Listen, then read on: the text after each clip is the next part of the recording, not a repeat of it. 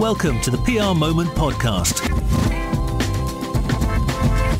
Produced in association with the Marketeers Network.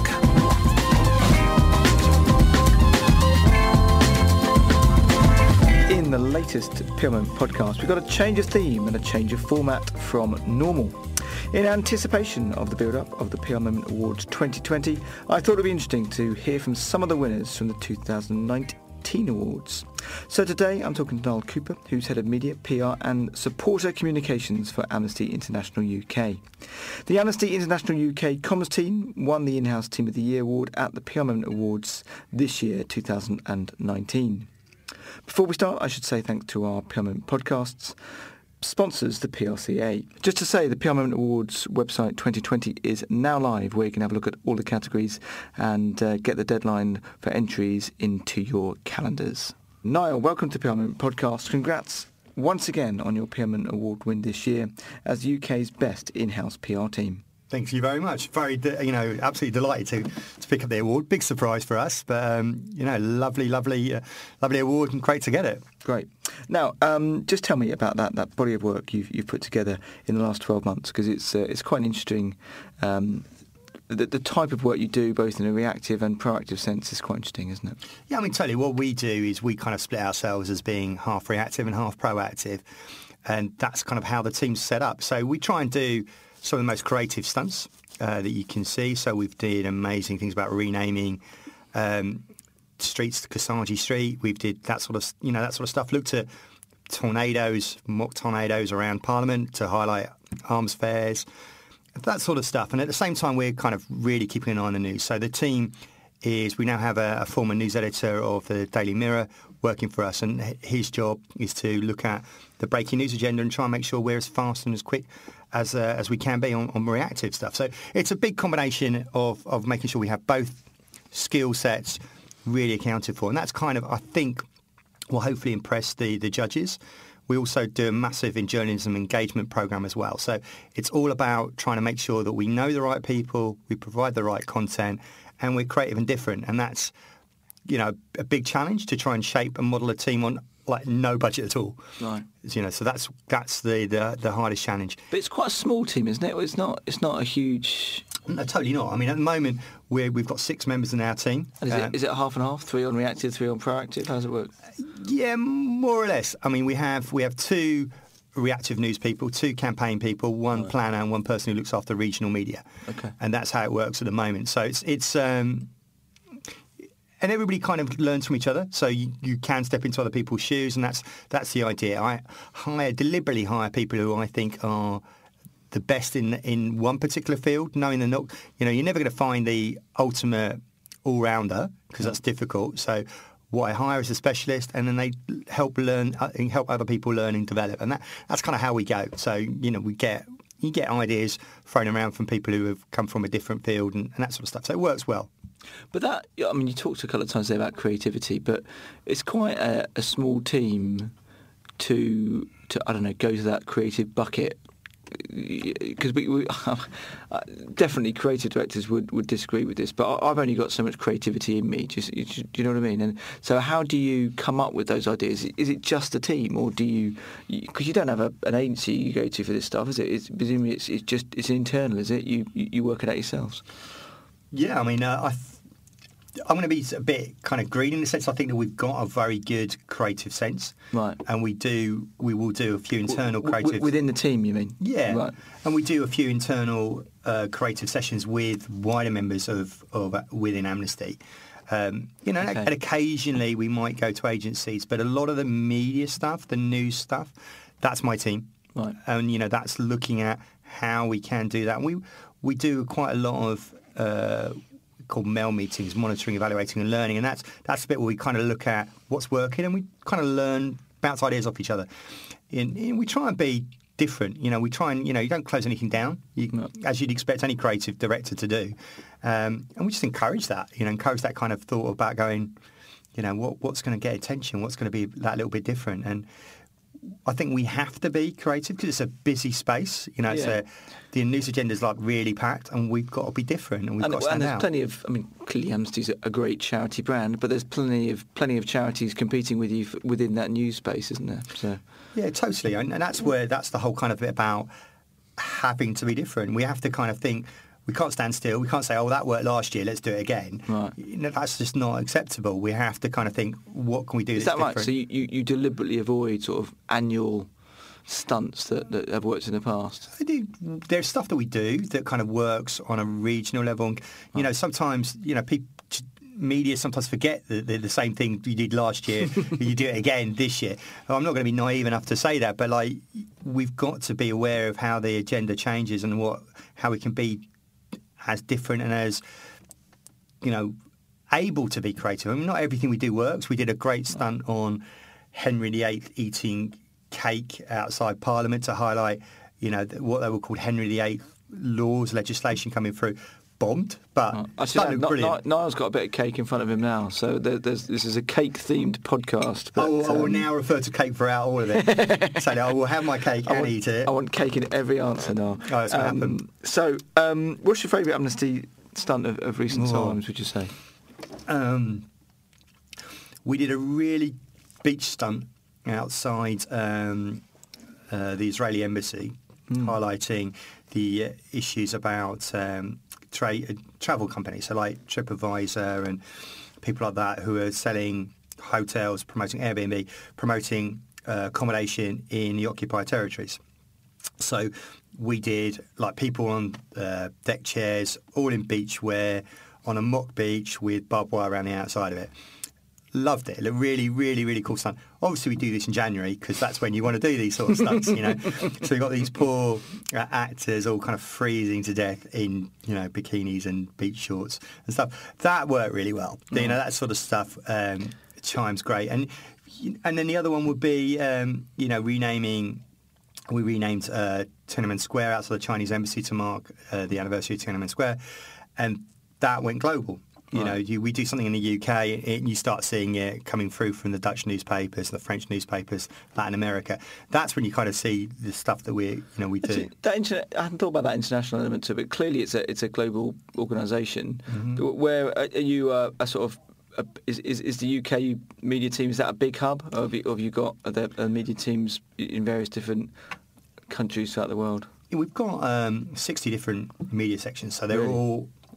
In 60 different countries? 60 different countries. Wow. But the amount of media team they have in each one, it varies massively. We're definitely among the biggest. There's 2 or 3 that are the same sort of size as us. But you're only 6. We're only 6. But there's still maybe 60 people minimum around the world doing that stuff for Amnesty. I hadn't thought that would be you would have people in that many territories, so to speak. But, some of them will be doing campaigning and digital stuff and marketing. You know, the whole range of range of work. So their job title might only mean they're doing 10% of their work's media. Yeah. Okay. So it varies massively. Where we are, obviously, in London's a big news hub. Yeah. Right. So what we do here is massively influential for the whole movement. So we have to think a little bit about what the consequence of us being. We can't be. I love being rogue. Don't get me wrong. Being rogue's brilliant. Being fun and like totally creative. But there has to be, unfortunately, this little sense bell that goes off in my head, going, "Hold on, I can't quite do that. I might want to do that, but I can't quite because it's got implications for somebody else." Exactly. Yeah. Right.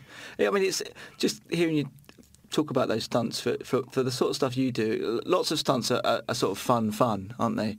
But actually, your stunts they have to be fun to get people talking, but they're very serious at the same time. So it's kind of there's a tension there, isn't there? Which is sometimes difficult, but I guess that's the whole point. Well, totally. I mean, for us, you have to think a bit about what the topic is, and you know, it's a serious topic. What's going to make it is the fact that sometimes there isn't the visuals, there isn't that kind of bit that goes with it. Right. So the really classic examples, like a corporate company, doing something, you know, is if they're on the FTSE 100, then their big board meeting is going to be the driest photo ever, right? So it's going to mean nothing because it's just a bunch of and apologies to all the FTSE 100 companies, but generally white, middle class, 40, 50-year-olds wearing suits. Not going to make a great photo. Please do not wear my suit today. Oh no, I'm in a t-shirt. All right, so we're not doing that. But we ticked every other bit. We're white and 40-something, but yeah, we're not wearing suits. Thank goodness. Okay, yeah, exactly. Yeah. I've got a pair of cons on as well, so I can be more marketing type of person. Anyway, for that, we would look at that and go, right, well, actually, what they want is a photograph to accompany it.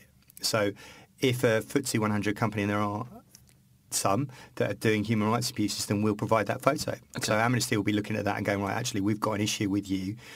You're going to be wanting to do your board report on whatever you're kind of reporting on. And we would be like, well, okay, we know that's going to be a story in the paper.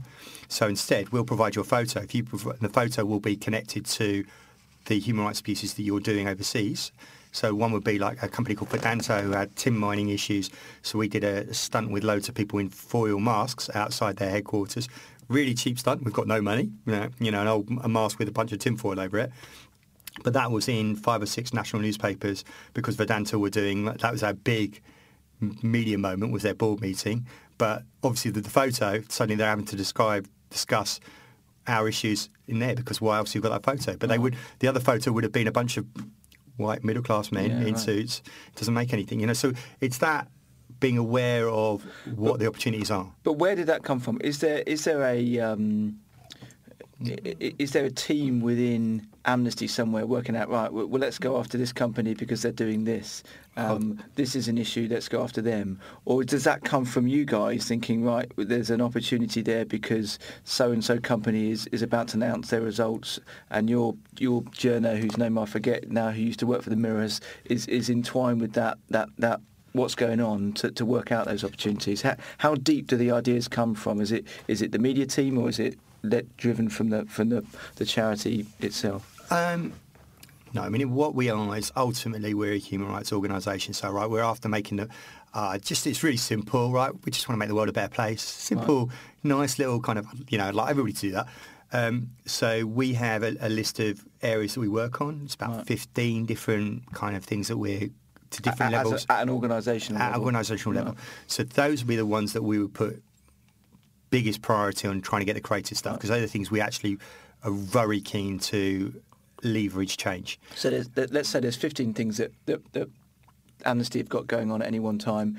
Then they're kind of up and down. So I might be 5 that are active, but whatever. But you as the media team then go away and work out the opportunities for proactive and reactive within those so exactly that strands. Exactly that. So we would be like going, right, okay, well, what's going to make same-sex marriage in Northern Ireland. Right. How are we going to highlight same-sex marriage in Northern Ireland? How are we going to make that an issue?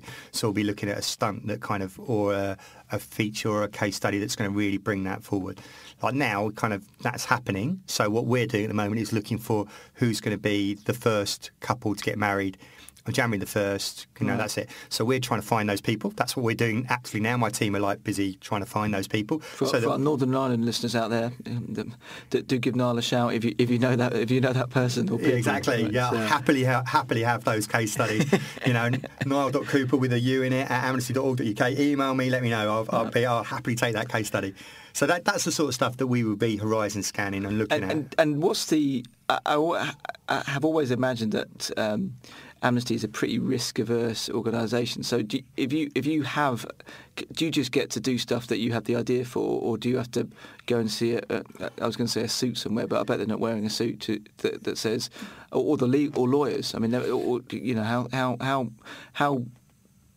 how much fun do you get to have, or do you have a legal team that you have to get a few things ticked off with? Yeah, I can get into a bit of trouble for the kind of. I love coming out with wacky ideas. I love coming out with the kind of really good creative stuff. It's totally what I enjoy. There's that, but it can be risky from a legal perspective, can it? But there's 2 really big significant things. One is, like, if we're taking on the Shells or the Vedantas of this world, then there's a whole legal element to it. So you do have to be careful about what you say, and that's the same with a lot of other people. But the big thing for us is the people that we highlight, because they're generally people that put their lives on the risk to highlight human rights abuses. Okay. So we have to be really careful about how much, Right. and the knock-on effects of those. You know, some people have suffered horrible things, and you have to be careful about, you know, if we raise your case, are you going to be emotionally capable of dealing with it? And that's the bit that we... And where they are in the world when you might raise it. Or, exactly. Okay. So we might have, like Saudi Arabia or Iran, you know, if we're... Like in Iran, there are a number of other cases that are like Nazanin Zaghari Ratcliffe, which we won't even talk about because their family believe that by raising their case, that puts them more at risk. Richard Ratcliffe, Nazanin's husband, happy to raise her case, and they've had that conversation. So that they know the risks involved, and they're willing to highlight, and they want to do it. And the example for what makes them so special is that they're emblematic of wider issues. So if we can get Nazanin out, then the chances are that loads of others will follow. But somebody had to put their head above their parapet. So you have to be pretty careful with what you do. Yeah. Totally. Yeah. And it's not so much the ideas, it's the people that we are working for. So that's where our protection comes in. Okay. You know, I'd love doing kind of creative stuff. And just on the biggest, just on that, I don't think this is necessarily a question related just to charity, but there's probably a charity element to it. What the biggest challenges for in-house teams at the moment? Clearance. Okay. Can be a big problem trying to get your ideas through. Money. Yeah. Budgets. You know, we operate in a zero budget, more or less, which makes it really difficult because you can't do you can come out with the really clever ideas, like people go, yeah, let's do this, I don't know, like flash mob. Well, a flash mob is like pretty simple, straightforward stuff, but actually to do a flash mob well, you probably need 4 cameras, different locations, properly sounded, all that sort of stuff, and rehearsed. That's hiring 4 cameras to do that. Suddenly that's like quite a bit of expense. That's part of $10,000, isn't it? Yeah. So you're kind of going, well, that's out. Yeah. You know, so that's the sort of stuff, and that's basic. That's flash so mob. frustrating, isn't it? So frustrating. We just don't have the money. Yeah. So No, we can have the ideas, Yeah. and then you just don't have the ability to do it. So we need to think about how we can do things on a much, you know, it's bend and borrow and. I was going to say, partnerships, but I mean, you're not going to have any brand partnerships, are you? It's just potential conflicts is too much, I suppose. Is that the? There's a few that we do, but really minimal because of the. We've got to look through the whole list of it, and we've got to appear to be the purest brand, and that's really important. Our reputation is absolutely fundamental. We can't put that at risk because that's what it means when we pick up the phone to the BBC or Channel 4 or Sky. That they know what we've said, they trust it. So it's like we remain a trusted news source. Yeah. The moment we put that at risk by doing something a bit rogue, then it becomes a problem. Yeah. Now, it gets me. Is there a certain type of people that thrive with working for Amnesty? If I rock up for an interview at Amnesty, I'm not sure I'm going to get the job. I don't quite know why. But is it a certain type of rebel that tends to thrive? Really interesting question because one of the problems that sometimes happens with Amnesty is nearly everybody who joins Amnesty is an Amnesty supporter. They passionately believe in the cause. Myself, I probably believe in 99.9% of what we do. Okay. I couldn't even name what the 0.1% is, right? So it's pretty much solidly back all of that. But the issue with that is it means you can have issues about people just going working too much. So that's the issue more. So they throw themselves too much into the job. Yeah, so trying to actually... One of my jobs is kicking people out of the office, right? That's what I would say. It's more like, actually, you've got a life here. It becomes more than a job. Yeah. It's a vocation to some people. So that's a problem. Where I think what's interesting is that I would look now towards having some people who... You've got to have a sense of what Amnesty is, so you would have to in any organisation you're joining, but having somebody who's got a really good, solid PR background, really knows how campaigns work, that's ideal. Because I want a team mix, right? So I want that sort of person, but I also want the person who is the news editor, who knows how the news agenda works. Yeah. I want those sort of really senior, talented people within those sections. Obviously, you have to have a sympathy and understanding of Amnesty, that isn't like an essential criteria for me. That's a kind of desirable. Right. But it's that you need to be at the top of the game. Right. You need to be basically the best person in that area, and that's the person I want. You know, I don't want that all round, and I don't want a person who's sort of completely driven by everything Amnesty, because that can become, you know, it can become all consuming. Well, I suppose I forget, you'd been there for how long did you say? Yeah, I'm now guilty of this charge of 12 years. Yeah, but also, what about, I mean, I guess you could look at that both ways, but I was thinking, if you've been there for 12 years, you can't go, you'd have run out of steam by now. Do you know what I mean? You'd have broken if you were absolutely there, not 24/7, but you know what I mean? You have to, it has to be a job, I think, doesn't it, to work somewhere for that long, because otherwise you'll break. Yeah, totally, and I agree with that. And it's, you know, I'm not going to say it's been with its ups and downs. It certainly has. It's a job where, you know, my daily morning meeting is going through what's shit in the world. Yeah. You know, we go. Yeah. My team, each of them will come in. They'll have an area of the world that they concentrate on, and they'll be like, okay, I will run through what's shit in Asia, what's shit in Africa, and all that sort of stuff. And that's what we hear. And they go, what are we going to respond to? So I then have that all going around my, you know, that's my team always do. Do you get used to it? I mean, I'm just thinking about, I'm thinking about the role, the life of a doctor, for example. You know what I mean? I wouldn't say they become immune to it, but they get used to it. And maybe there's a bit of that, but maybe not. Maybe you don't get used to seeing that sort of stuff. I think it's, as a manager of that team, it's something I have to be really wary of, right? Because emotional fatigue, is like a real big risk, because you're talking about some of the stuff that we deal with. Not everything goes out. You know, less so now, but I've certainly seen pictures and video. Just too much. It just would be, you know, not for public consumption. Yeah.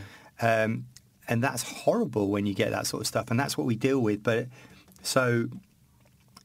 Yeah, I think what I encourage within my team is to make sure you have a life outside Amnesty, that there's stuff, you know, it's not just everything. You have to kind of have that balance. Right.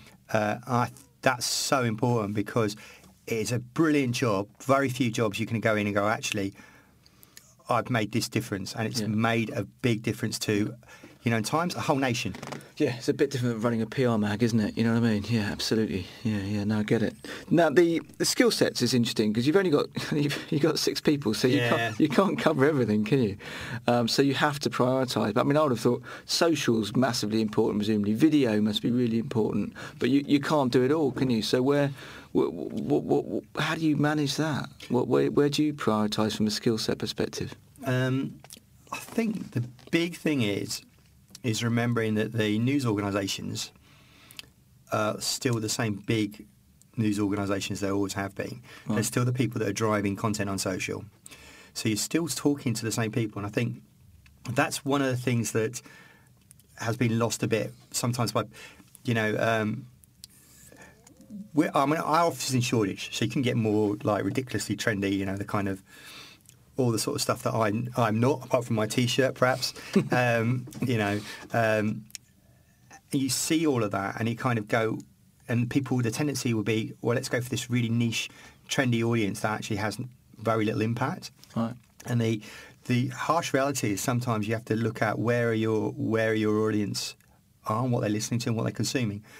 And for us, actually, you'll find Heart, Capital, BBC Online, you know, it's those classic places that people go, right, well, actually, I was thinking about this tiny little niche newspaper and that tiny little niche thing. And yes, they are influence leaders to some degree, but actually the BBC Online is huge. Yeah. So, you know, we have... So you follow the numbers to a large extent? Well, we do kind of audience analysis like everybody would do. And we have to look at where we put our resources, because you say we've got limited resources, so the conversations we have to be so targeted. And so, like, you know, if we're looking at journalism engagement, we've really got to pinpoint down to the right journalist at the right outlet that's going to have the right influence and the right reach. So that's the research that we do. So there's a lot more planning going on, rather than being, you know, give me the budget and I'll happily be scattergun. Exactly. Well, but hearing you talk, so it sounds like quite a media relations driven team. Is that fair to say? You're, in that sense, what you're trying to do is influence the journalist and then the journalist will spread the word via social and whatever other channel. But you're at this moment in time anyway, quite focused on the news agenda for, I'm sure, good reason. Yeah, I mean, we talk about campaigns as well. Yeah, so I mean, but the campaigns will be exactly through the media, if you like, as opposed to you're not necessarily trying to push a social campaign out via Facebook or something like that.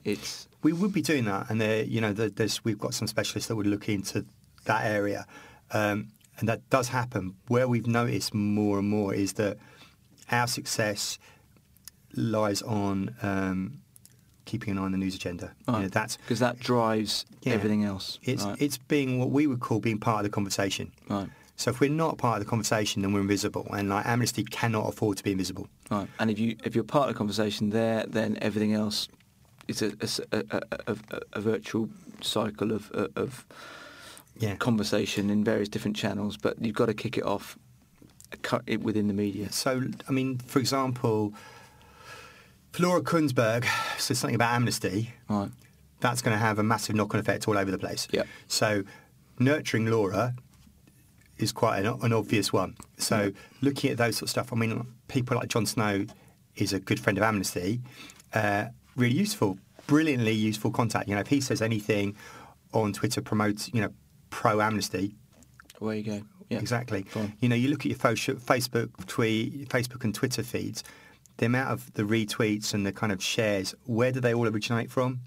There's a reason why the Telegraph Group, the Mail Group, the BBC, Sky are all big businesses.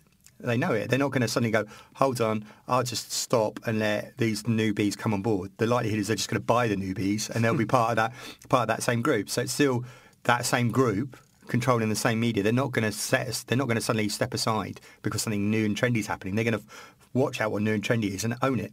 Right. So that's where those groups are still really important. Okay. Now, the objectives of your team, are you pretty closely aligned to, contributing to Amnesty's organisational objectives, either that be by, changing behaviour or by trying to raise donations? Is that, and if so, can you look at stuff that you go, we help do that, or is it hard to measure that impact? Yeah, we're getting closer and closer. That, for me, is becoming so much more important. Right. It always was, but it's like we should be in a situation where everything we do is connected to an organisational objective. Again, small stuff. So it's, we've got to be able to thinking, we're picking up the phone to make that call because it's going to make this difference, or it's going to help with delivering funding. So we've got a few big fundraising partners that want us that will give us support. So we're supported by the People's Postcode Lottery. But part of that is that we have to deliver regional media. So obviously we look at regional media campaigns. So we'll be looking at how can we do that in the most effective way that PPL will back and support. Right. So that's part of what we do. That's one of our objectives, is to deliver that. And then we will be looking at influencing mapping. That's really important for us. So it's about resources. So we need to be in the right places that reach the right people to make the right difference. That's a key part of our planning. Right. Because otherwise, why are we doing it? Okay. And is when you have a campaign or a big or reactive news, when you're in that conversation, do you see an increase in donations? Are there more hits on the website and therefore more donations? Does that flow happen, or is it a bit less specific than that? It's not as easy to map. And okay. I think you'll find like every single media manager you've ever met is going to be like, give me that golden bullet, give me that golden solution. And well, in some areas it works, doesn't it? I mean, the old one I always think about is the price comparison sites. Do you know what I mean? So they do a campaign, then they seem to get a pretty instant uplift in spend on their website. So but it doesn't work for every sector. I wondered if it worked for charities. So with us, I think with Amnesty, you're talking to a campaigning organisation here. Yeah. So it's not so much that the media story that we place is directly linked to a fundraising ask. So you're not going to necessarily see that. You might, in terms of how many people signing a petition or actions, that sort of stuff happens. The one that I know of is I also manage the support communications team, basically classic support care. And we will see feedback. So people picking up the phone, interactions with Amnesty will rise with media coverage. I mean, that's like an absolute, the more we're seeing, the more it's classic. But that's a definite correlation. It's really obvious through the graphs that I get from that. And we will see more, obviously, interactions with our website and stuff like that. Okay, fine. Now, you've overseen quite a period of cultural change, right, within the comms team and Amnesty. Just talk me through that process. So that is, we were a press office, right, and we're now a media and PR team. And define the difference in your eyes. So now my back, one's blue and the other's blue. So not much difference. Slightly, whatever. Then for me, it is about focus on change. Focus on because PR is public relations, media relations. It's like, what are you doing that's actually delivering something different? As a press office, you're basically almost a service provider. So you're just getting a story in and you're bashing it out.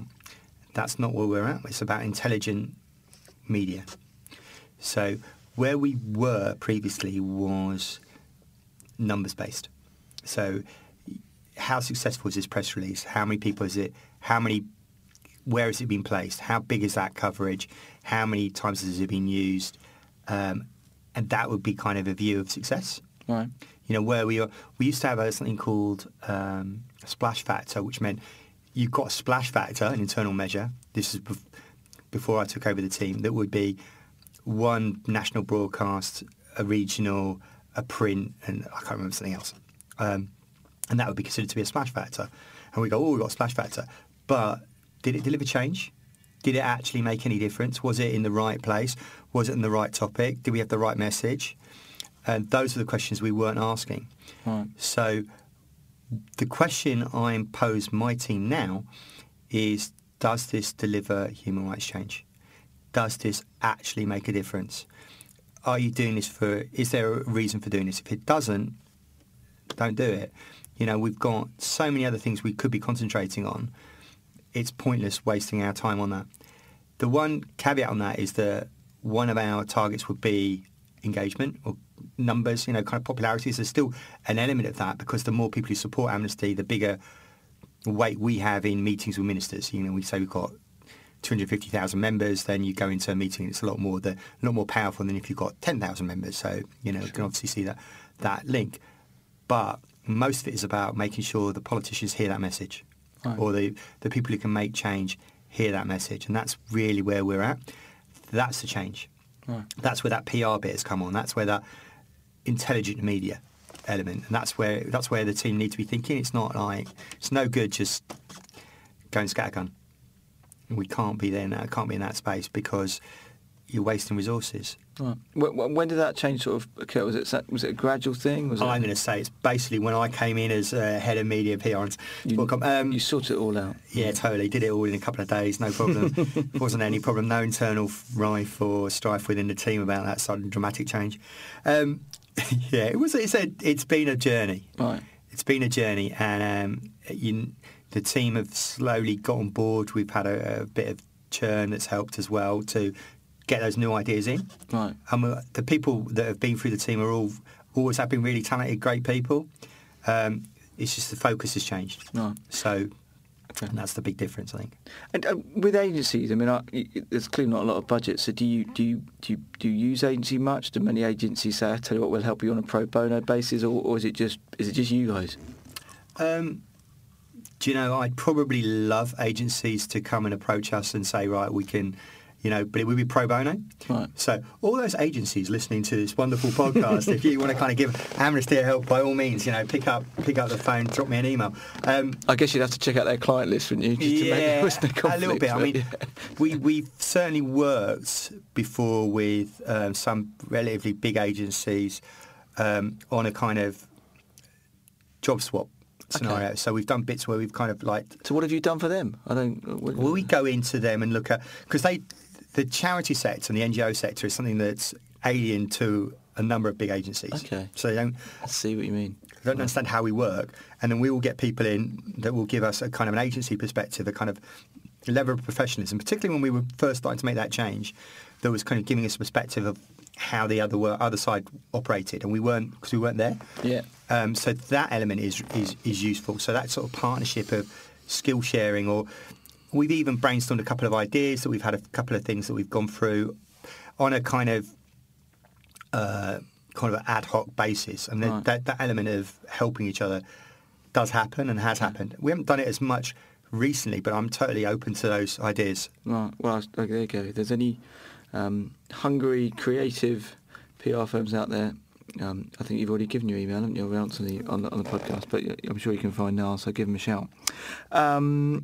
The other thing, my penultimate question, actually, in terms of challenges, we've touched on it a bit, but as far as I can get it, it's budget, right? Is that, or is what's going on in the world with the news agenda, does that make it tougher for you to get to get into the media? What's holding you guys back from a PR perspective? Yeah, numbers as well. Right. I mean, one of the hardest choices we have to do is what do we cover and what don't we cover. Okay. Because you can, as a person who's been an Amnesty supporter as well as an Amnesty staff member for years, making that decision of, well, there's people drowning in the Mediterranean and we've got people being killed for being gay in Africa.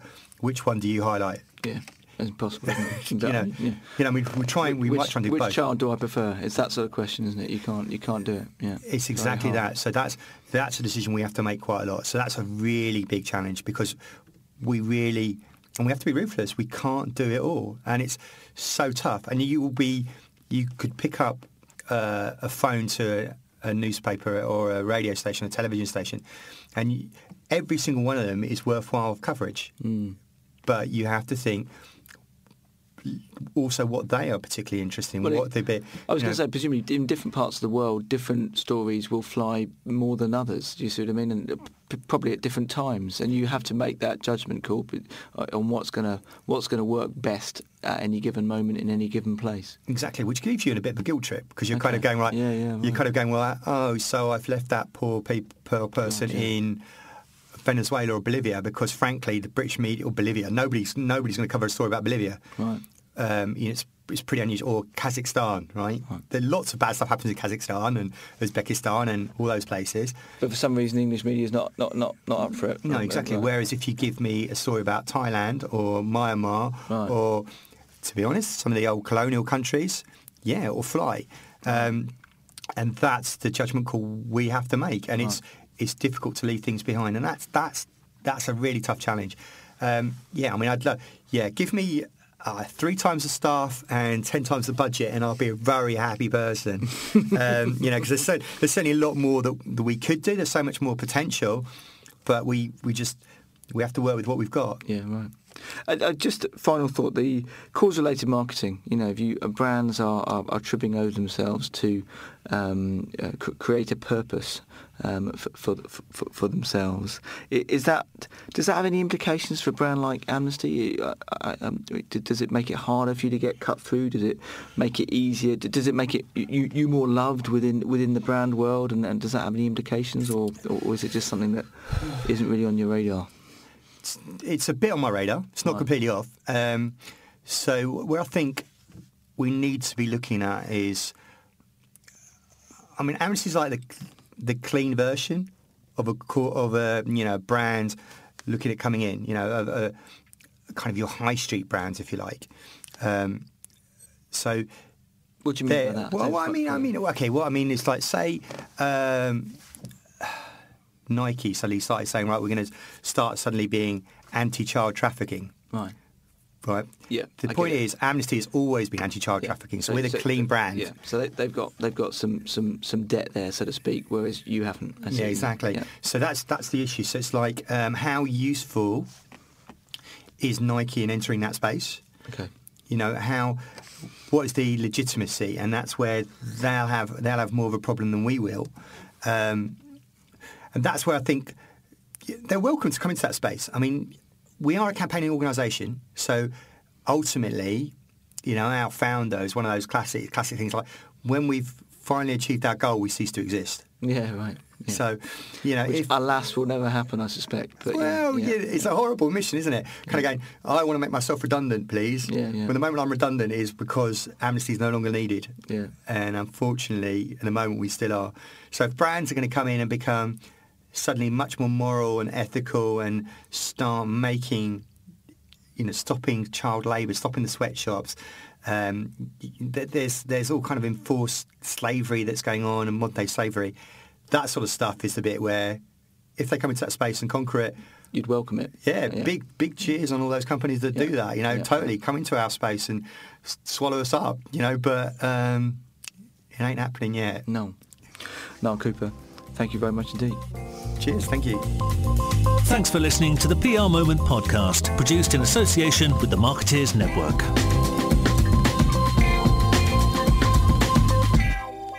If you'd enjoyed the show, please do review us on iTunes and give us a decent rating.